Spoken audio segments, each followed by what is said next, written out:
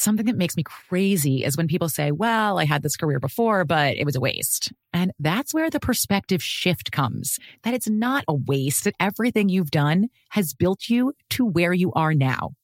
This is She Pivots, the podcast where we explore the inspiring pivots women have made and dig deeper into the personal reasons behind them. Join me, Emily Tish Sussman, every Wednesday on She Pivots. Listen to She Pivots on the iHeartRadio app, Apple Podcasts, or wherever you get your podcasts. Hi guys, Nancy Grace here, host of podcast Crime Stories with Nancy Grace. I've dedicated my life to fighting crime and helping crime victims. For a decade, I prosecuted violent felonies. Every day is a mission. Every day is a chance to stop crime and keep one more person safe. Listen to Crime Stories with Nancy Grace on the iHeartRadio app, Apple Podcasts, or wherever you get your podcast. You're listening to Facing Evil, a production of iHeartRadio and Tenderfoot TV. The views and opinions expressed in this podcast are solely those of the individuals participating in the show and do not represent those of iHeartRadio or Tenderfoot TV. This podcast contains subject matter which may not be suitable for everyone. Listener discretion is advised.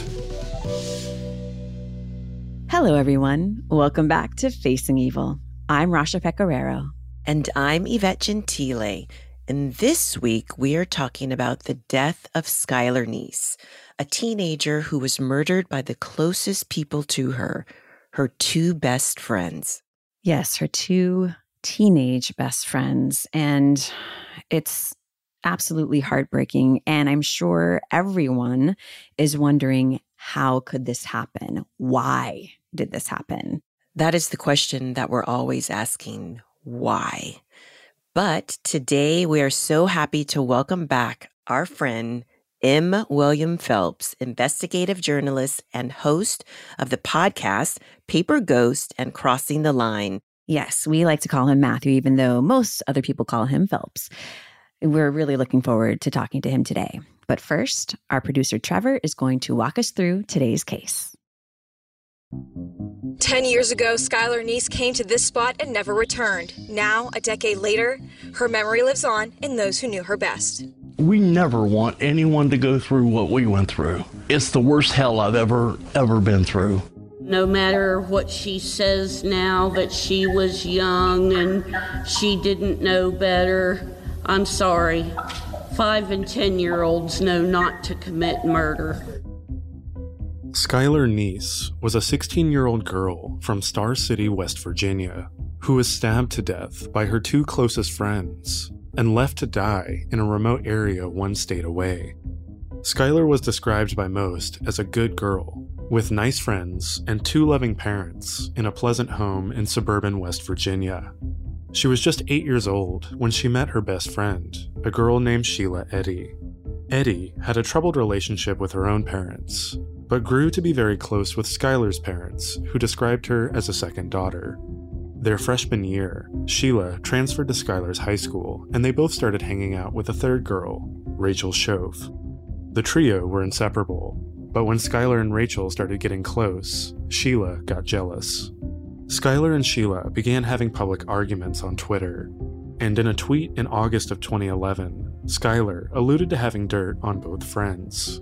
She may have been alluding to a recent night when she allegedly witnessed Sheila and Rachel making out after raiding Rachel's mom's liquor cabinet. Sheila and Rachel now both turned on their former friend and tried to smear her reputation at school. They told classmates she was annoying and clingy. But then they went a step further, planning her murder. When some classmates overheard them talking in school, they were sent to the principal's office, but then sent back to class. Then, on July 5th, 2012, Rachel and Sheila invited Skylar out for a late-night drive. While her parents slept, Skylar snuck out, and the three drove to a remote area just over the West Virginia border into Pennsylvania. There, Rachel and Sheila brandished knives and stabbed Skylar Neese until she was no longer moving. They then dragged her body to a nearby creek and hid it under some sticks, rocks, and dirt. Skylar's parents were alarmed about her disappearance, but Sheila told them they'd drop Skylar off a few blocks down the street after the late-night hangout. Months passed, during which Sheila spent a great deal of time with the Neese family, crying over Skylar's disappearance, and even hanging up missing persons posters around the neighborhood. At school, Sheila and Rachel grew reserved and only hung out with each other. When they were questioned by police, Rachel acted nervous, but Sheila, on the other hand, acted, quote, perky. One officer said, quote, she'd look you in the eye and speak matter-of-factly. Finally, in January of 2013, Rachel Shove had a mental breakdown. After going to a psychiatric ward, she confessed to the crime. She then led the police to Skylar's body. Sheila Eddy was at Skylar's parents' when the discovery was made, and she cried along with Skylar's family. When the police asked Rachel why they killed their friend, she simply replied, "We just didn't like her." The two girls were arrested. Sheila was convicted of first-degree murder and sentenced to life in prison. Rachel was sentenced to 30 years in prison. And so, what happened to Skylar Neese?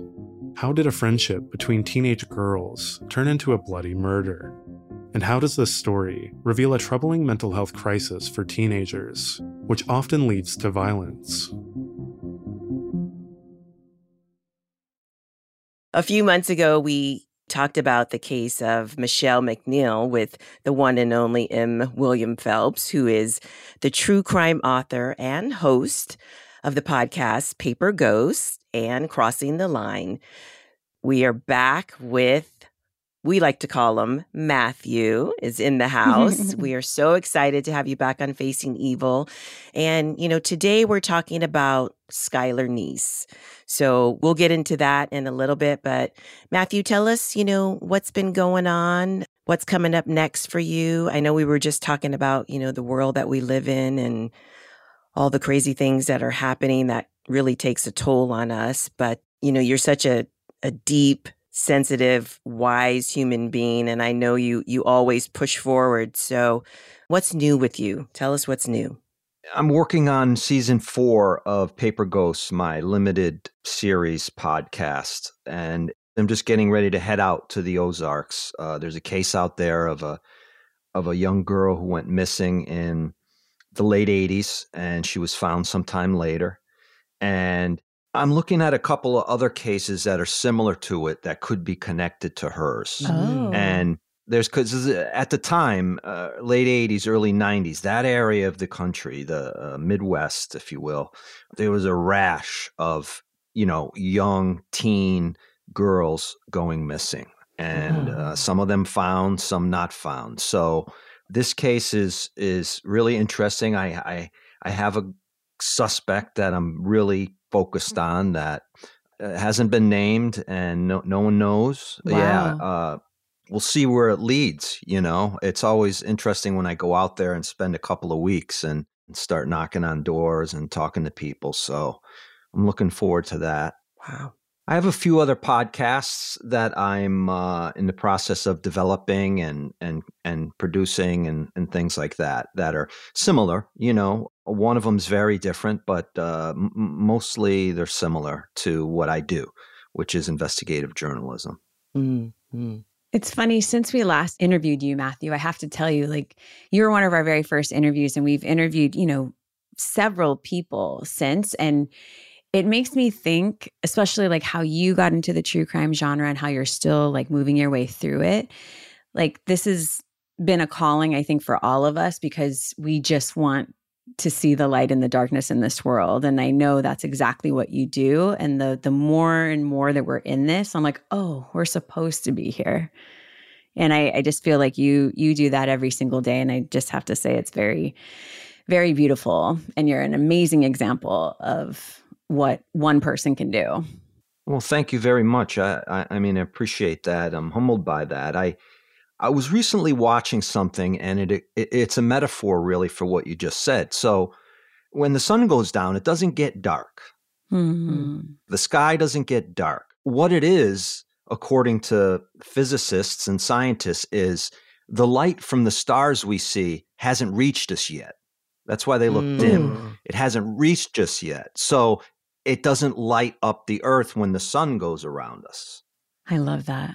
And then when the sun comes out, we can't see any of them. So that little tiny bit of light heading towards the earth to shine, I look for that little tiny bit of light, and see where I can just get in there. And that's why we love you. Amen to that. It's just so interesting how you like Rasha said, we have interviewed so many different people, but there's just certain people when you're of like mind and like spirit. And we felt that way with you from the get, because this is as we know, this is a hard industry, to be in, to talk about this. It's heavy too. Heavy shite. Yeah. Mm-hmm. But like I said before, if we can just open one person's mind, right? Or help someone heal and move upward and onward, or solve a case, like you, with bringing justice. I mean, it's these things are so important in this world, Bringing answers to families is really rewarding. That really keeps me going. When I get with a family and I say, look, I've spent a couple years here on this, and this is what happened. This is what you're never going to hear, because law enforcement doesn't have the resources. They don't have the budget. So here you go. Like, please do something with this. Yeah. Yeah. Right. Now, I mean, they can know that at least they have some information about what happened. Yeah. Right. There's a why. And actually, I was talking to interviewing a prosecutor the other day, and he was saying, look, I'm happy to talk with you because, no one else is going to do anything with this. Mm-hmm. So, I'm very happy to give you what you need to find out what you can, and that's pretty gratifying for me after a long career of doing this, that trust. Yeah. Yeah. Yeah. There's a lot of bullshit podcasts, true crime, makeup and TikTok and all of this out there. So, right. All of us are trying our best to do ethical true crime. Yeah. Yeah. To get back to the case that we're talking about today, like you mentioned, finding out the why. So let's talk about the case of Skylar Neese. This is not unsolved. We do know who did this, but what were your first impressions about this case, about this young girl, Skylar? I've written many books about teens and murder, teens who kill, that sort of thing. So I'm very familiar with the psychology and what's going on, right? So all of these cases, this one especially, they're devastating, right? These are people who haven't lived a life yet. Right. Their brain's not even fully developed. Yeah. What struck me was a touching scene that I read about the dad and her having a tea party. That was very touching to me. Oh, yeah. And the punchline is that, he asks her, you can't reach the water faucet. Where are you getting the water from that I've been drinking? And she said, oh, the toilet. Right. That's right. That really shows, right. love, the love between them all. Yeah. Yeah. But the other thing that stands out to me, but doesn't surprise me, is in all of these cases, you have a leader and a follower. Right. 100%. Right. And very, very rarely will a teen kill by his or herself, right? They always, there's always someone else connected. There's always someone else involved. Many times there's more than one involved. Yeah. Right. Yeah. Right. This case also struck me as I will say, I mean, I can't diagnose anybody. I'm not a psychologist, but one of these girls is a bona fide sociopath. The other isn't. That's clear to me here, in the behavior after the murder. Right. With their family. Yep. Yeah. Mm-hmm.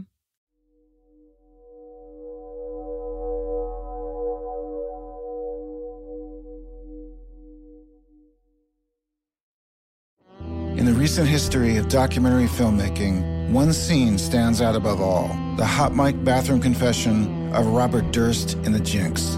Now, the person responsible for that moment, Sareb Kaufman, stepson of the victim, friend of the murderer, star of the documentary, for the first time ever, shares why he believes you're watching the furthest thing from the truth on this exclusive episode of Murder Homes.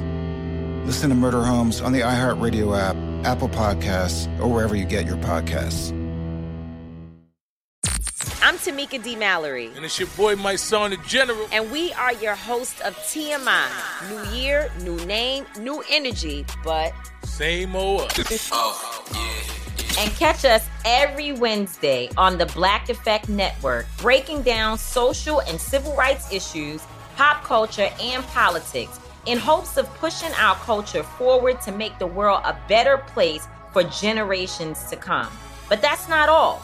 We will also have special guests to add their thoughts on the topics, as well as break down different political issues with local activists in their community.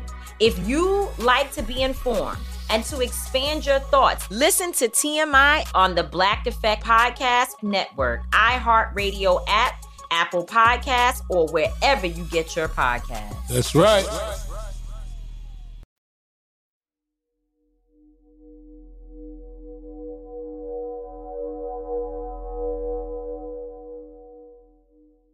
This case, right, it's so baffling when you think about it, because you think about teenage girls and, they should just be having fun, going to a prom, living their lives. Not this heavy, heavy duty jealousy and anger, but you see it so much. It's like I think about the cases that, we've worked on in the past with Conrad Roy, that particular case, with Michelle Carter, and even the Shonda Scherer case. It's a leader and a follower, and someone gets incredibly upset and then gets someone else to join and does these horrible things. I mean, it turns into a paradox of violence, right? The mental issues that these children have gone through that have led to this moment, that has a lot to do with it, don't you think? Absolutely. Let me ask you both a question.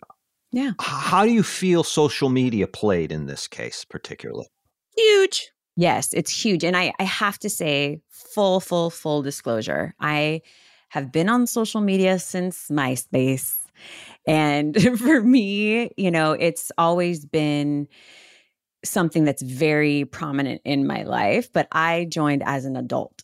I'm 44 years old, and I think I was on MySpace whenever it started, and I was already in my late 20s. I was not a teenager. I cannot even imagine what these girls were going through. And we know that, Twitter at the time had a lot to do with it. And now Twitter, for me, of course, in 2023 is not my favorite place. It makes me scared for my daughter who's 11. Yeah. Right. So we must all think that social media has a lot to do with it, right? Particularly here, I'm looking at Sheila Eddy and how she says, I feel great right now. Skylar answers, this is the best night ever. Right. And, she's about to be murdered. Wow. Yeah. Let me just back up. They're talking during the day on social media. Mm-hmm. Other people are piping in, amping up the conversation. Yeah. Right. So there's all these influences coming in that are just invisible, right? Invisible influences, right? Yeah. Right? Kind of stoking the fire, if you will. Yeah. Yeah. And she says at one point, this is Skylar. It really doesn't take much to piss me off. Right. Mm-hmm. She talks about how stress will be the death of her, about being bored. And I looked at that and I thought it's the classic confluence of peer pressure, right? The symptoms of peer pressure, exactly. An environment for someone so young, a mind so young, kind of in a social pressure cooker. Yep. Right? Keeping up with her friends, trying to fit in, trying to be popular, trying not to be bullied. And then on July 5th, 2012, Sheila and Rachel invite Skylar to go out. And what struck me here is this. They pack knives, paper towels, bleach, things to clean up with, and a shovel. Premeditated. This is not an impulsive decision. No. I remember I did the Slender Man case, and it involved same-age kids. 3 kids, same age, 3 girls, and one was a follower, one was a leader. They did the same thing. They packed a knife, they went out into the woods, same thing. I don't know that this sort of thing happened in my day. Mine either, Matthew. I mean, I think social media plays a big part in it, and I think television as well. I think, how do they know to go and get bleach and do this and do that? I just think that we're bombarded with with all of this evil, like 24/7, that it's available to these young minds. And unless the parents, and obviously a parent can't monitor everything. No, you can't keep the kids in a bubble. Mm-hmm. But when it comes to social media, like, I don't have children, but I can tell you this now, like my niece Leilani, she's like, I want Instagram. I'm not her mother, but I'm like, no, definitely not. No TikTok, no Instagram, not till you're 21. Yeah. Yeah. That's great. Because with that stuff, the more you look at, the more you get. So it has to have an effect on the mind of someone so young. But the question, I think, if we're facing evil, right. The question becomes, can that push a kid over the edge, right? And to commit some sort of violent act. And the big question in this case is what you started with me is the why. Yeah. Why? Why? Yeah. There's just a couple of things also that stood out to me when I went through the case. And that was the murder itself. How, of course, they tackled her, started stabbing her. They did all of that stuff. And she fought back, right? Yeah. Mm-hmm. And then there's the comment, but Sheila kept stabbing her until she was no longer moving and her, quote, neck stopped making gurgling sounds, end quote. So for a child to use those words, that detail is significant. Mm-hmm. It's significant in the fact that it tells me how active, aware, and completely in touch with what is happening and what they are doing. Mm-hmm. In order to make that observation and then later talk about it, you are in the moment. You know what's going on. You're not in some blind rage. You're not blacking out. Right. You know exactly what you're doing and the consequences of what is happening. So that's when we go back to, and this is the question, because there was no remorse, after this happened. Sheila was, confronting and, consoling, I should say, the parents. And she knew what she did. That's the sociopathic part, right? So that we could absolutely say Sheila is a sociopath. Without diagnosing, of course. Well, let's consider the situation for a minute. So what you have is a true unempathetic, cold person. Yeah. And let's look at what she's actually doing. She's in the family's house. Yeah. Consoling the family, handing out flyers, hanging up. She's participating. If we think back, who else did that?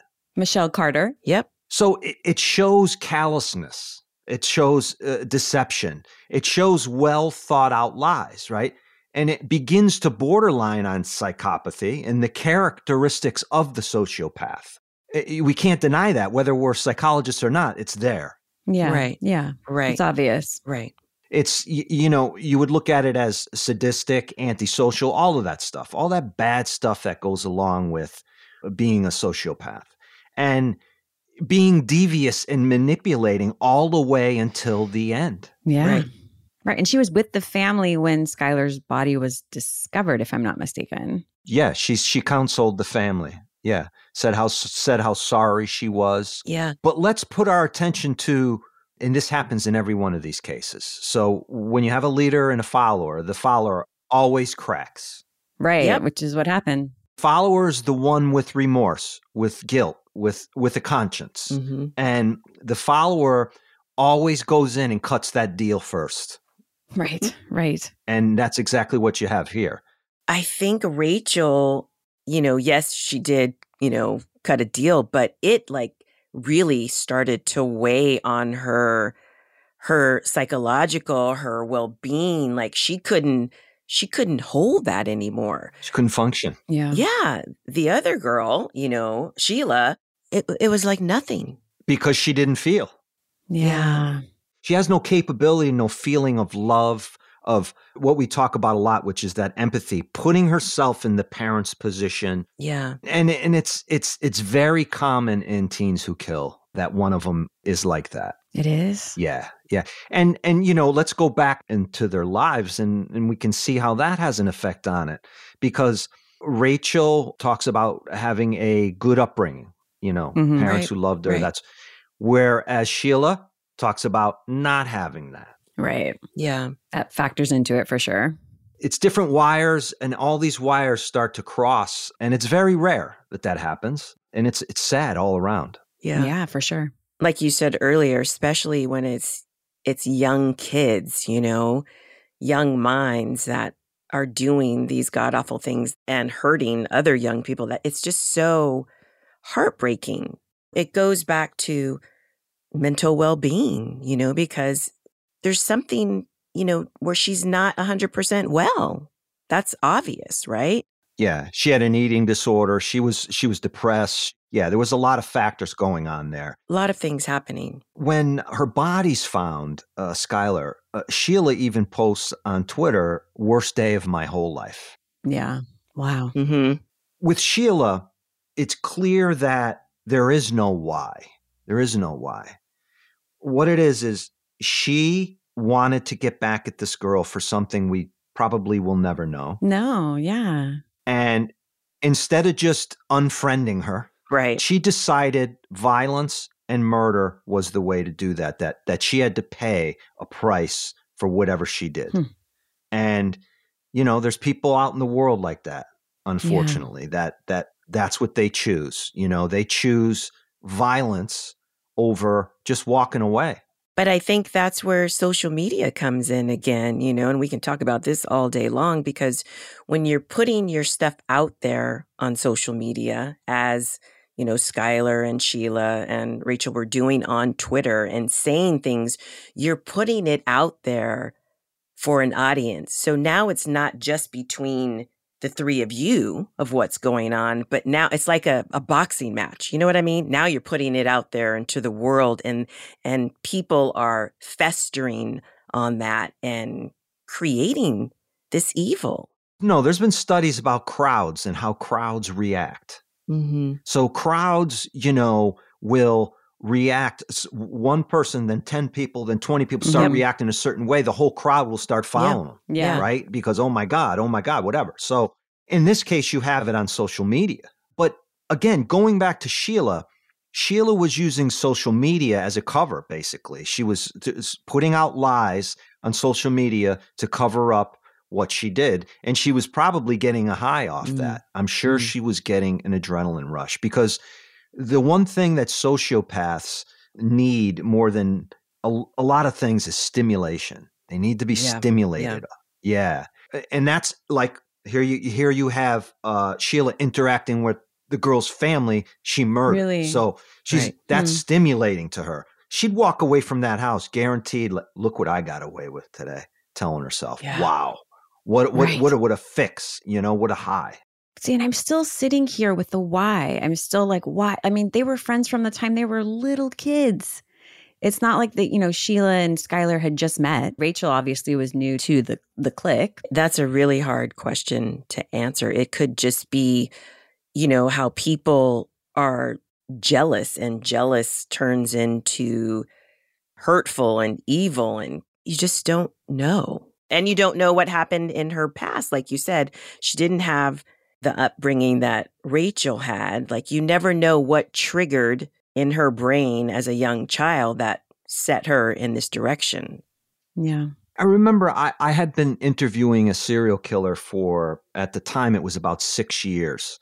And I'd often try to rope him into talking about God and evil and good and this and that, just to get his sense of it. And he didn't believe in God, of course. And so I said, let's talk about evil. And he said, this was his comment. He said, well, if there is evil in the world, I'm it. Wow. So he knew. Right. He says, if we're going to use evil as a word to describe something, that's me. Wow. And for him, there was no why. There didn't have to be a why. There were triggers. A woman said something he didn't like or whatever triggered him. But there never was no why, other than the fact that this is a decision he made. Yeah. I'm going to kill this woman today. End of story. In Sheila's case, she made that decision. It's clear that they made that decision a long time before they carried out this murder, because of all the things they took with them, the pre-planning, the driving out to the area. Yeah. And then everything after that, the social media posts, we miss you. Where are you, Skylar? We miss you. Come home, handing out the flyers, getting with the family. That's all part of the stimulation, the high, the why. That's all part of the why. Why? Because she wanted to. And she thought she could get away with it. Or she just didn't care. Most sociopaths, when we look at their behavior later, we're like, Jesus, I mean, how the hell did you think you could possibly get away with this, right? But now let's put ourselves in their position. Their position, narcissism. I believe I'm smarter than everybody else. I believe what I'm doing, no one's going to figure out.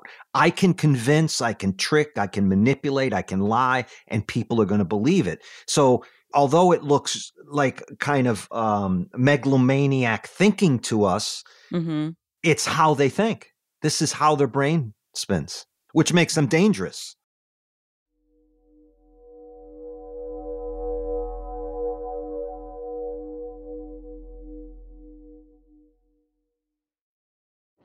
In the recent history of documentary filmmaking, one scene stands out above all: the hot mic bathroom confession of Robert Durst in The Jinx. Now, the person responsible for that moment, Sareb Kaufman, stepson of the victim, friend of the murderer, star of the documentary, for the first time ever, shares why he believes you're watching the furthest thing from the truth on this exclusive episode of Murder Homes. Listen to Murder Homes on the iHeartRadio app, Apple Podcasts, or wherever you get your podcasts. I'm Elliot Connie, and this is Family Therapy.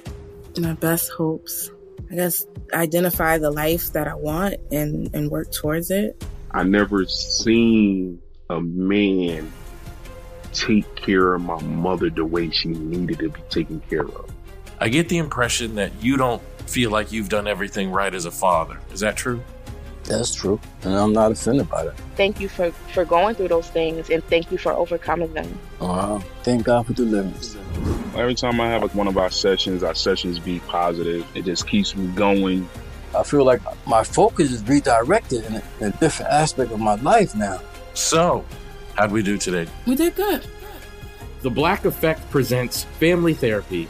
Listen now on the Black Effect Podcast Network, iHeartRadio app, Apple Podcasts, or wherever you get your podcasts.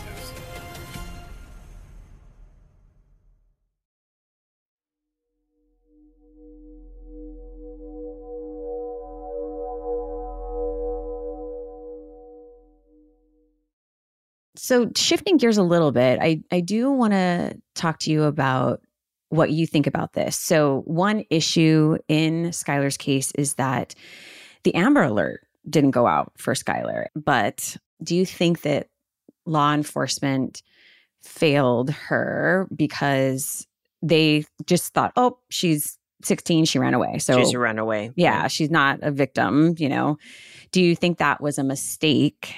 I see a lot of cases like this where a teen goes missing and immediately they just jump to that. They ran away. They took off with a boy or a girl, and they're on their way to love, finding the sunset on the beach, and they'll be back. Mm-hmm.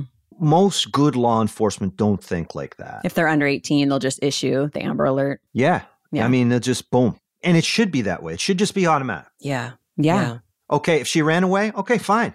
Then we'll find her with the Amber Alert. Doesn't hurt anything, right? Yeah. What it does is get people involved in the present moment of the day, basically. Right. Gets the community involved. Exactly. It baffles the mind. It baffles the mind when I see stuff like that and it doesn't have. I think in this case, a law then gets enacted because of this case. Yeah. It's actually called Skylar's Law.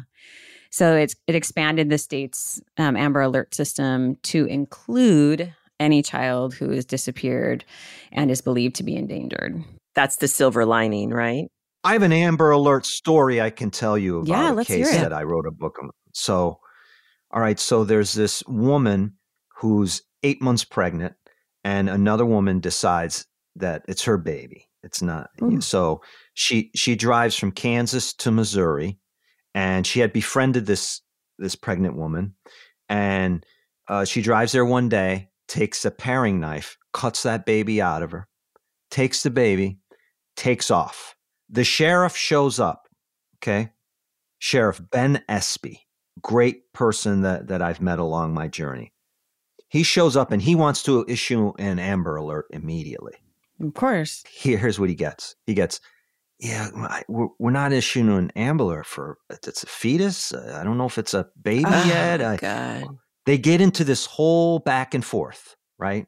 So finally he says, I needed that. He tells me, he says, I needed that Amber Alert to find that kid. I mean, I needed to have that Amber. I mean, you put on an Amber Alert for a baby that's been born that way. People are going to be looking. Yeah. And they're going to notice. They're going to notice something's wrong with that kid, right? Yeah. Right. Long story short, he ends up calling the Congress person in his district, and he says, listen, he said, if you ever want to get elected again, you're going to get that fucking Amber Alert out tonight. Yep. And bang, they put that Amber Alert out. Within a couple hours, had all kinds of calls. Wow. Perpetrator was found with the baby in her arms. Wow. You know, going back to Skylar's case, it took them 6 months or longer just to find her body, you know, because they just assumed she was a runaway. But the parents, the parents were on them to find her. So it's like we need people in the justice system, you know, in all of these communities to really listen to what these families are saying, you know, and care, like truly care. Mm-hmm. It's easier to love than to hate. We've said this before, I think. It doesn't take anything to love somebody, but it takes so much energy to hate. So much. It does. Matthew, I wish you had met our mom, because my mom always said something to me and to Yvette, but more to me because I'm the more sensitive one. She would always say, Rasha, there's more good than there is evil in the world. No matter how dark it gets, you have to know that. The light is always going to shine. Yeah. Our mother was, you know, a bright light who had a very, very, very hard and dark life. But through all of that darkness, she fought for the light. She did. She fought for the light. And therefore, she instilled that, you know, in both Rasha and I. So to be here, to be with you on this platform with a like-minded soulmate, you know, is very empowering for us because, again, I go back to this is not an easy industry. You know, a lot of people just like to hear the brutality of it all, the sensationalism of it all. But there's so much more to that, you know, because it affects everyone. It affects the family. It affects the neighbors. It affects the community. It affects the world. Yeah, you got to have responsibility talking about this stuff. Yeah. Exactly. So. Yeah, some people don't, but, you know, I don't pay attention to that. What is the light for you in this case? Like where's the hope? Where's the growth? Part of it is that Amber Alert law. Skylar's Law. Yeah, so at least something good came out of it. The other part of it for me was Rachel's behavior at the end, how she takes responsibility. Yeah. She displays remorse. She displays empathy, sorrow, and she takes responsibility. Yes. I think that says a lot. It does. Well, it's been an amazing, amazing hour having you here on the show, Matthew. Again, we appreciate your light, your wisdom, your heart, your intelligence, but most of all, we just appreciate you for being you and being here on Facing Evil with us. Well, thank you so much. I really appreciate you asking me again to come on. I'm very honored that you did. And, you know, we're friends for life now. That's right. That's right. Today's message of hope and healing goes out to the Ohana, or the family of Skylar Neese. Skylar's family remembers her fondly. She was a big reader who loved the Twilight books, and she was just getting into the classics like Great Expectations. She was a girl after my own heart. She loved hip hop. Tyler, the Creator, and Mac Miller were two of her favorite artists. Her family also said she had a wicked sense of humor. Her aunt, Carol, recalls that Skylar gave her the nickname Sparky after she accidentally set some tissue papers on fire. She even decorated a spark plug as a Christmas ornament and gave it to her aunt as a gag gift. And while we know all these things about Skylar, the truth was that she was still figuring out who she was, and something that she would never get a chance to do. And so today's message of hope and healing goes out to the memory of Skylar and to her ohana, her family. Onward and upward, Imua. Imua. Well, that's our show for today. We'd love to hear what you thought about today's discussion and if there's a case you'd like for us to cover. Find us on social media or email us at facingevilpod@tenderfoot.tv. And one small request, if you haven't already, please find us on iTunes and give us a good rating and a good review if you like what we do. Your support is always cherished. Until next time, aloha.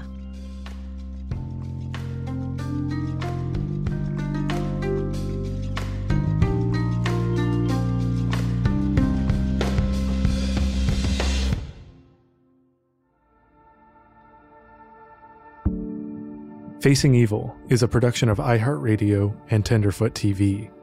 The show is hosted by Rasha Pecoraro and Yvette Gentile.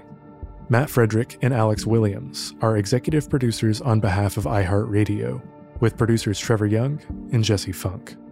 Donald Albright and Payne Lindsay are executive producers on behalf of Tenderfoot TV, alongside producer Tracy Kaplan.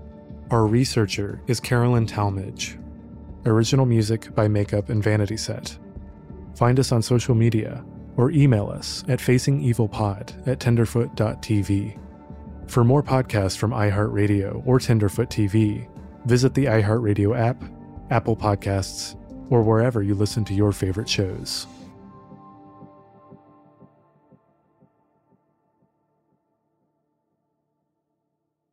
Something that makes me crazy is when people say, well, I had this career before, but it was a waste. And that's where the perspective shift comes, that it's not a waste, that everything you've done has built you to where you are now.